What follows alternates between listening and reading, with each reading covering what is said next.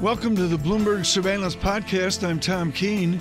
Daily, we bring you insight from the best in economics, finance, investment, and international relations. Find Bloomberg Surveillance on Apple Podcasts, SoundCloud, Bloomberg.com, and of course, on the Bloomberg. Joining us right now is David Malpass. He is Mr. Trump's selection as World Bank president. He's come in under some controversy, and then he has had to focus on this horrific virus. He is a physicist from Colorado College. David, I want you to look right now at the inertial force of this ugly pandemic. How is your World Bank adapting to the momentum of this pandemic? Hi, Tom, and John and Lisa. The World Bank's doing okay. People are able to work from home. We've gotten a lot of programs out, over 100 programs that are directly at the health emergency. The problem is that developing countries are under immense pressure because of the global recession, the economic shutdown in the advanced countries, and the pandemic itself is still spreading through countries. And they also entered this problem with a lot of debt already on their books. So those are the problems that we're trying to address as the recession deepens, and then we hope finds the other side and we come out of it. In your distinguished career at Bear Stearns, and particularly, David, as you build out that world-best Latin American coverage at Bear Stearns, there was a mechanism for challenges in the third world, in the emerging markets. Are the mechanisms there right now, or do we just have to go to a debt suspension? I mean, can we use the processes in EM that we have available, or is this a new territory?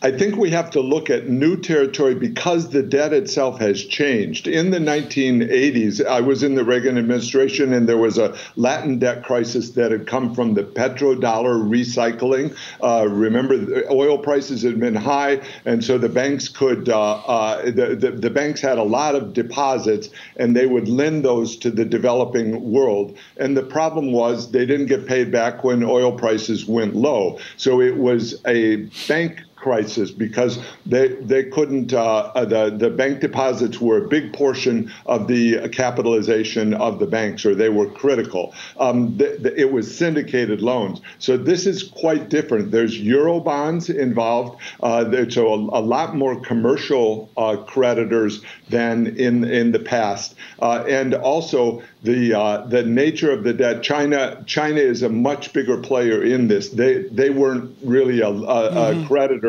in the 1980s. So those two changes mean you have to look at a different process. What we're doing is a suspension of debt payments now. That's the official bilateral creditors, and we're encouraging the commercial creditors to stop taking payments from the poorest countries. That's a response to the crisis. David, you do not represent the Trump administration, but you were certainly selected by the president to take over this important task at the World Bank. Great. He's going after other institutions, his own CDC. He's going after the World Health Organization. For all I know, he's going to go after the World Bank. How should your institution respond to a president who is not an internationalist? One correction, Tom, I wasn't selected by him. I was proposed by him to the world community. I was happy to be elected by the board and governors of the World Bank unanimously. And it's been going well in terms of the changes that we're making at the World Bank that can help countries with growth, with better living standards, with all the things that we're trying to do: climate, education, health, and on down the line. Poverty is a big part of the problem. So if you boil it down, we want to have international cooperation among the various organizations, but the drive for growth has to come from individual countries. So that's what we're trying hard to do at the World Bank. We have country offices in almost all of the developing countries, and those offices work with the governments to find out what will work best for the countries, and then we can help fund it with grants and loans. You know, the World Bank heavily is doing grants, which helps a lot with the net positive flow into the poorest countries. That's what we want others to do. You know, it's hard to say you're going to make a loan to a country that's in extreme poverty, because where are they going to get the resources to pay it back? So we try to shift the balance toward grants. David, that seems to be a theme throughout the world, certainly in Europe, the idea of grants, not loans. We're also talking about debt reduction, and you have been on the record saying that you do think that there needs to be some debt reduction throughout the developing world. How big a haircut are you talking about? Well, we need to do the analysis of countries and what their debt sustainability levels are. How much debt can they support, and then reduce the amounts of debt to that. But right now, the immediate problem is the need for transparency. One thing that's going on in the market is debt reschedulings and restructurings where people don't know what the terms are. And that means other creditors are reluctant to participate if there's not knowledge of the terms. When I'm saying terms, for example, governments in the poorest countries are sometimes borrowing money, and it's never disclosed how much they're supposed to pay. Then the government leaves, and the people of the country are left with the burden of the debt. That's a cycle, a debt cycle that we have to get out of, because the politicians or the leaders can benefit from the immediate loan, but then it's very hard for the people of the country to repay that. David, in the news this weekend, Liz Sly's article in the Washington Post on Lebanon was heartbreaking. How can you affect assistance to a Lebanon that's being absolutely crushed right now? These are tough challenges. Lebanon had taken deposits into its banking system and paid a very high interest rate. Think, you know, I'll test your history, but remember the S&L crisis long ago in the U.S. You had this elevated interest rate that made it look good for depositors, but then when they began to withdraw, it created a banking crisis. What we're doing in Lebanon is trying to support the social safety net. That means actual cash to actual people, individual people, rather than trying to run it through the government and the banking system, which is so problematic now. David, don't test Tom's history. We'll be here all day. He'll start citing books. David, you know how this works. We'll be here for a long, long time. You know, as well as I do, that everybody wants to receive a grant, nobody wants to receive a loan. When you say there needs to be haircuts, who are you speaking to?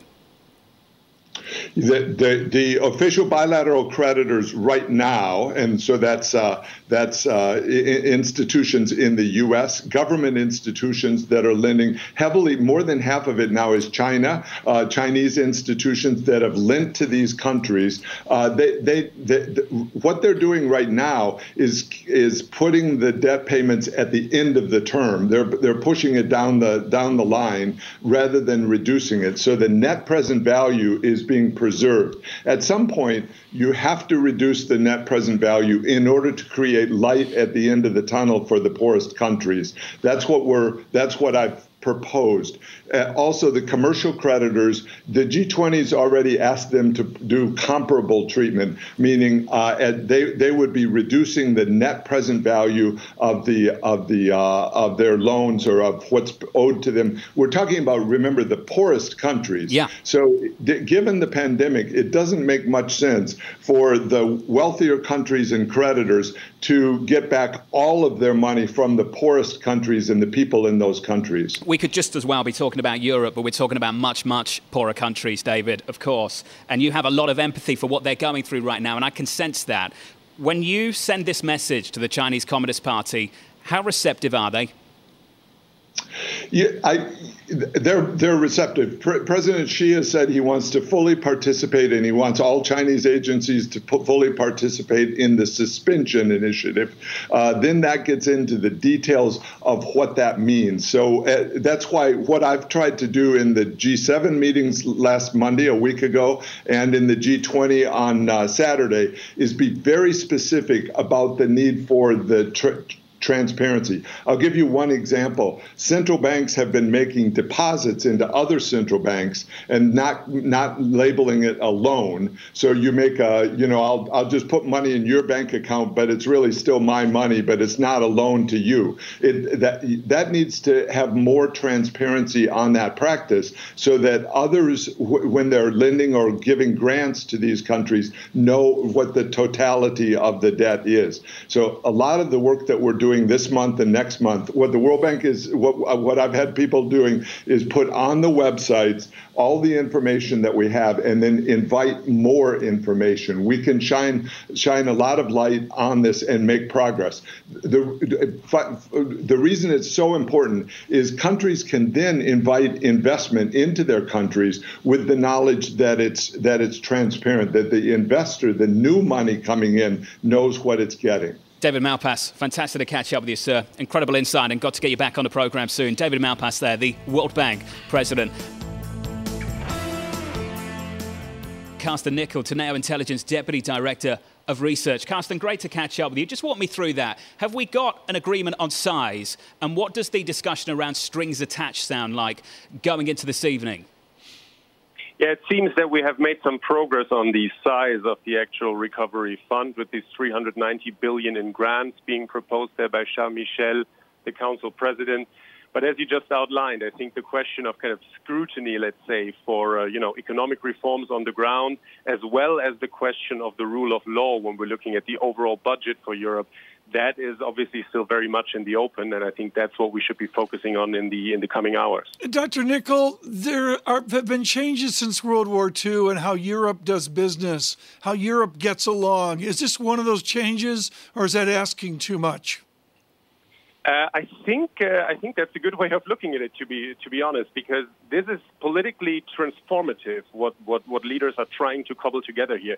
Let's make no mistake, in terms of the overall size of the money that we're looking at, it probably won't be enough. So we'll be back to this point, in a couple of months, in a year or two from now. But I think the politically transformative moment is this idea of going to the market together as the European Union, showing solidarity and also applying greater scrutiny for economic reforms in those member states that are receiving the funds. So I think we shouldn't underestimate the political importance of what's going on here right now. That seems to be the argument from market participants as well, Carsten, that it's not about size, it's about signal. And if this isn't enough, we've got a mechanism to come back and do it again. That's the takeaway. Overwhelmingly, that's the consensus. Carsten, do you believe that's the case? Is there any reason to believe that this is just a one-off? No, I think that is the case because setting precedent in the process of European integration, if you look at it historically, it has always been very important. That, of course, doesn't mean, and I think that's the warning sign, that doesn't mean that the next rounds and the next steps that are still ahead of us will happen without conflict, right? So it doesn't mean that we're getting a deal today that basically sorts everything out going forward. The closer we integrate, the more political conflict will play out on the European stage, and I think we're getting a first taste of that already in these negotiations right now. I love the concept, Tom, politically transformative, another way of saying, is it a Hamiltonian moment? And the question of the Frugal Four and how they really feel toward the southern states. Have there been any material concessions on the part of their attitude toward some of the southern states? I'm talking about Italy and Spain, that are transformative in these negotiations, Carsten? I think what is transformative here is the fact that even from Sebastian Kurz, the Chancellor of Austria, Mark Rutte, the Prime Minister of the Netherlands, nobody has ever questioned the very idea of a recovery fund. That, to me, is the main movement. We're fighting over, 500 billion in grants, 390 billion in grants. We're fighting over the exact level of scrutiny and the governance mechanism to ensure that. That's all good. That's all fine. But the very idea that in this exceptional situation, the north of Europe, that depends so heavily on the single market, has to show solidarity with the South, that has never really been questioned. And I think that, to me, is the main change here. But, Carsten, this is important. Is Brussels changed by this, or is it another ballet till the next meeting? I think the most important thing that's changing is member state politics, domestic politics in the member states. And we've seen that over the last 5 to 10 years everywhere across Europe. We're usually focused on the bad news, the rise of populism and so on and so forth. But you've also seen, I mean, if you look at France, for instance, the emergence, of a staunchly pro-European leader like Macron, the change of heart that we've seen from Angela Merkel in Germany on the last meters of her chancellorship, that is encouraging news. And so to me, the most important thing is what's happening in the party systems of the most important member states. And there, indeed, things have been happening. Carsten, I hear you. The debate is about the size of this. It's not about the concept. And just by the very nature of the conversation right now, that is progress for the Europeans. On a final question, though, about this evening, this has to be ratified at home. For Prime Minister Rutte, how hard is he going to be this evening when it comes to strings attached to the grants they'll hand out? Yeah, I think that will be the key thing, of course, because he needs to be able to go home to the Netherlands and remember that we're going into an election year there, March 2021, and he's under massive pressure, of course, from the populist far right at home. So he needs to be able to go home and say, we're not just putting money on the table, but we're actually gaining influence in the direction of better and more sustainable economic policies in the South. And if he can say that, then I think that's the pathway to a deal. Carsten Nickel there, Teneo Intelligence Deputy Director of Research.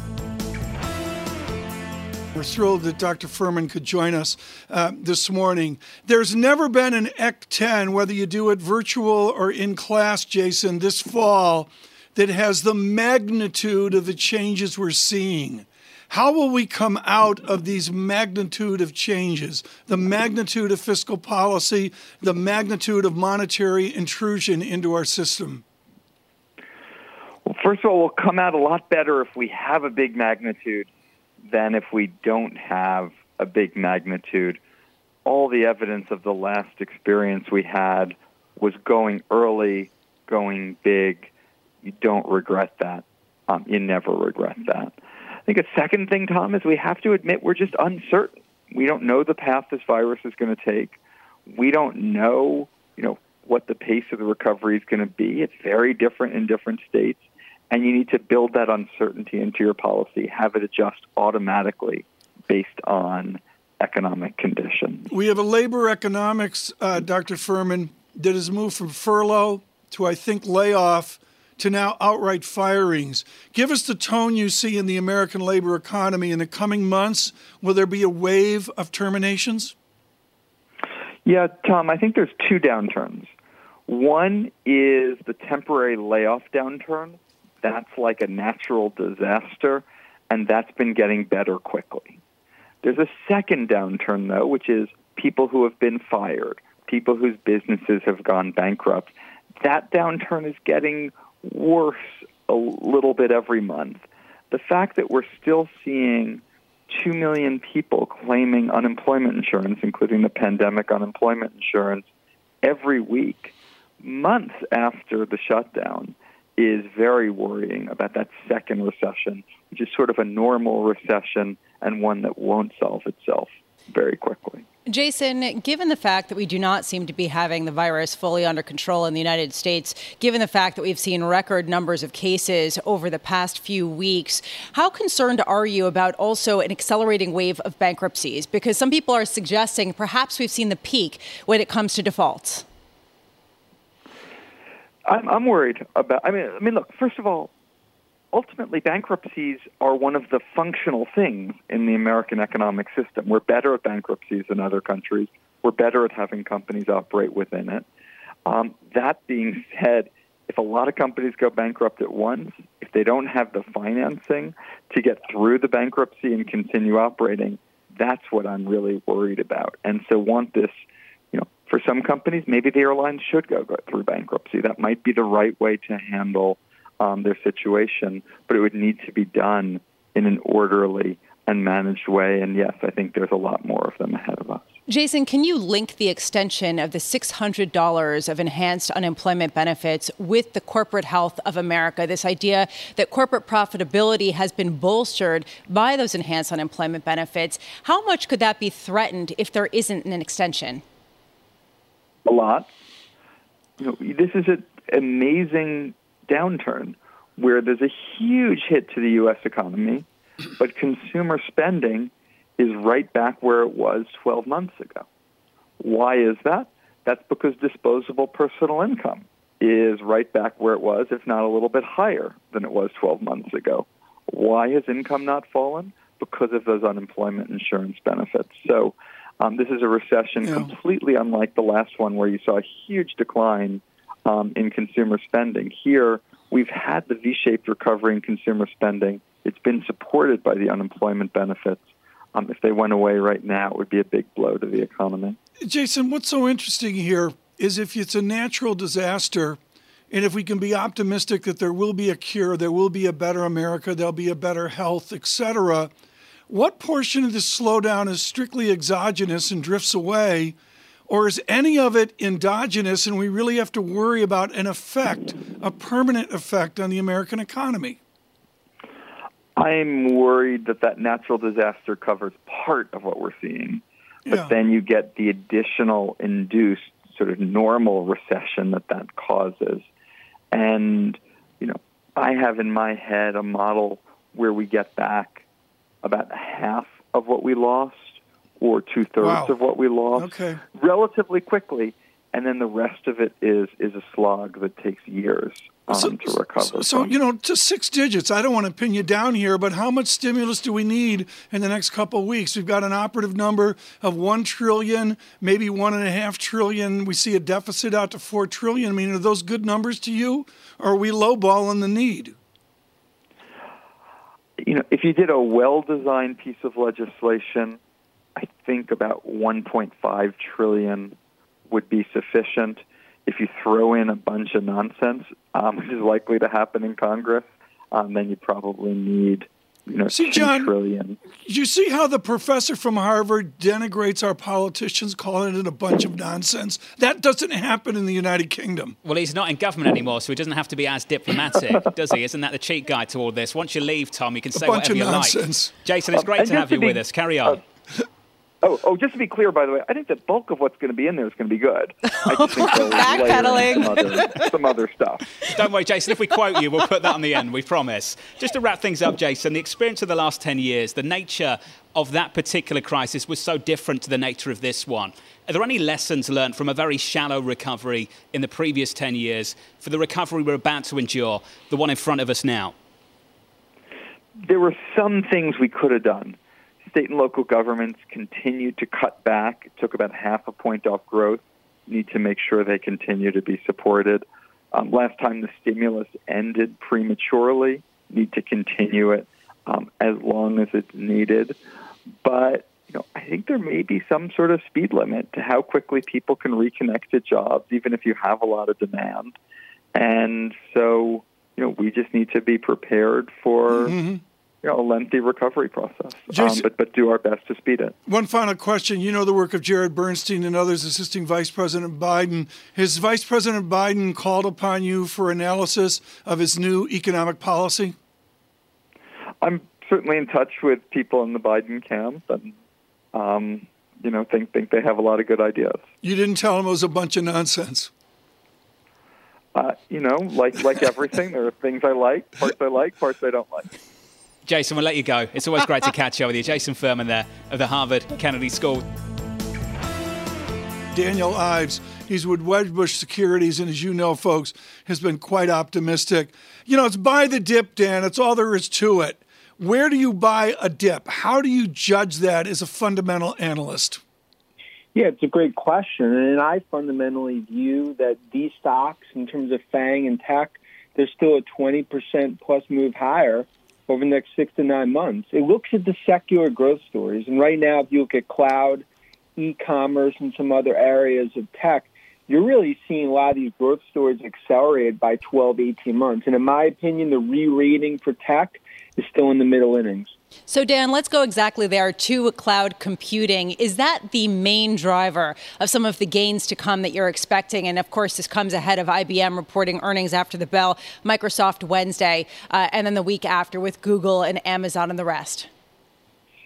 I think right now the poster child for cloud continues to be Nadella and Microsoft. And that's why I think that's a stock ultimately it's going to be $2 trillion as we go into next year.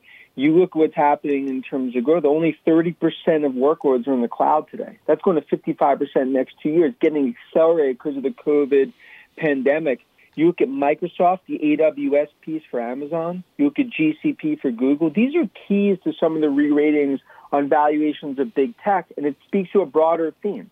There's a lack of secular growth stories out there, and that's why, in my opinion, tech, the path's still much higher, even despite some of these speed bumps, and of course the haters will continue to hate the rally. Dan, some people saying that Amazon's growth leaves it on a path to be bigger than the entire global retail sector combined. Question, is this a retail company or is this a cloud computing company, given where its profits are coming from? I mean, from a profits, it's obviously cloud. Of course, e-commerce and cloud, that's the 1-2 punch. And that's why what's made them so unique, and obviously will be a focus next week when they're in front of Congress. But I think if you look at the next leg of the story, and I think part of the re-rating, it's not just e-commerce, it is cloud in terms of on the AWS side. We believe $1 trillion is going to be spent in cloud over the next decade. And that's why you're seeing not just Microsoft AWS, but the whole work from home space and a lot, even cybersecurity names that continue to see all-time highs here. Dan, I look at Apple, but I know they've each got their own story. Are these companies under-owned or over-owned by institutions? I think institutionally speaking, it's still a bit under-owned. Unbelievable. I think many have been skeptical of the rally. And I think when I look at Apple, I think that is the next leg. Because when you go into iPhone 12, what I still think is a super cycle, an extended one, I ultimately think from a re-rating perspective, that's something where bull case we're at 525 on Apple. And I think institutionally, you're starting to start seeing more buy-in as you get through some of these quarters. Let's stop here. This is really important, Dan Ives. Explain to our audience the pressure to own a given style, blue chip company, et cetera, like Apple, whatever, the pressure to own it if you're an institution. How does that work on June 30, September 30, or 12/31? Yeah, I mean, a lot, especially with so much weighting on the index, you underperform. And if you make the bet going against some of these names, which has been the wrong bet, ultimately as a fund manager, you're trying to figure out what font you're using on your resume. So I think that's been the issue here, is that the path continues to be higher. Even though the valuations are in a new stratosphere, it comes down to this is really a new age for technology, and that's why you're seeing the strong get stronger in terms of the FANG names. Strong gets stronger and a lot bigger. At what point does regulatory risk return? And I think that's the drum roll into next week when you have appearing in front of Congress with Cook, Bezos, and the others. And I do think that drum roll starts to increase going into the fall. Right now, Street's viewing it as background noise, but a lot of that's also going to be the political makeup. If you have a Biden presidency and a Democratic-controlled Senate, that starts to become more of a risk. Right now, a background risk because of fines, but I think next week we'll get a better sense in terms of how sharp teeth are in terms of pressing this issue. And Dan, we've heard about regulatory risk for a long time, and it hasn't come to the fore in any real policy, certainly not in the United States. Which company do you think is most susceptible to actual regulatory risk in the next year? Well, I think right now it is Amazon and Google. I mean, those are the ones front and center. Of course, Apple a bit on the App Store, but especially also what's happening in terms of the EU, because it's on both sides of the pond in terms of the threats. And I think that's also why preemptively you're going to see these CEOs get in front of Congress, because I think they will be spending a lot of time physically as well as virtually in the 202 area code over the next 3 to 6 months. Dan Ives, thank you so much. Thanks for listening to the Bloomberg Surveillance Podcast. Subscribe and listen to interviews on Apple Podcasts, SoundCloud, or whichever podcast platform you prefer. I'm on Twitter at Tom Keene. Before the podcast, you can always catch us worldwide on Bloomberg Radio.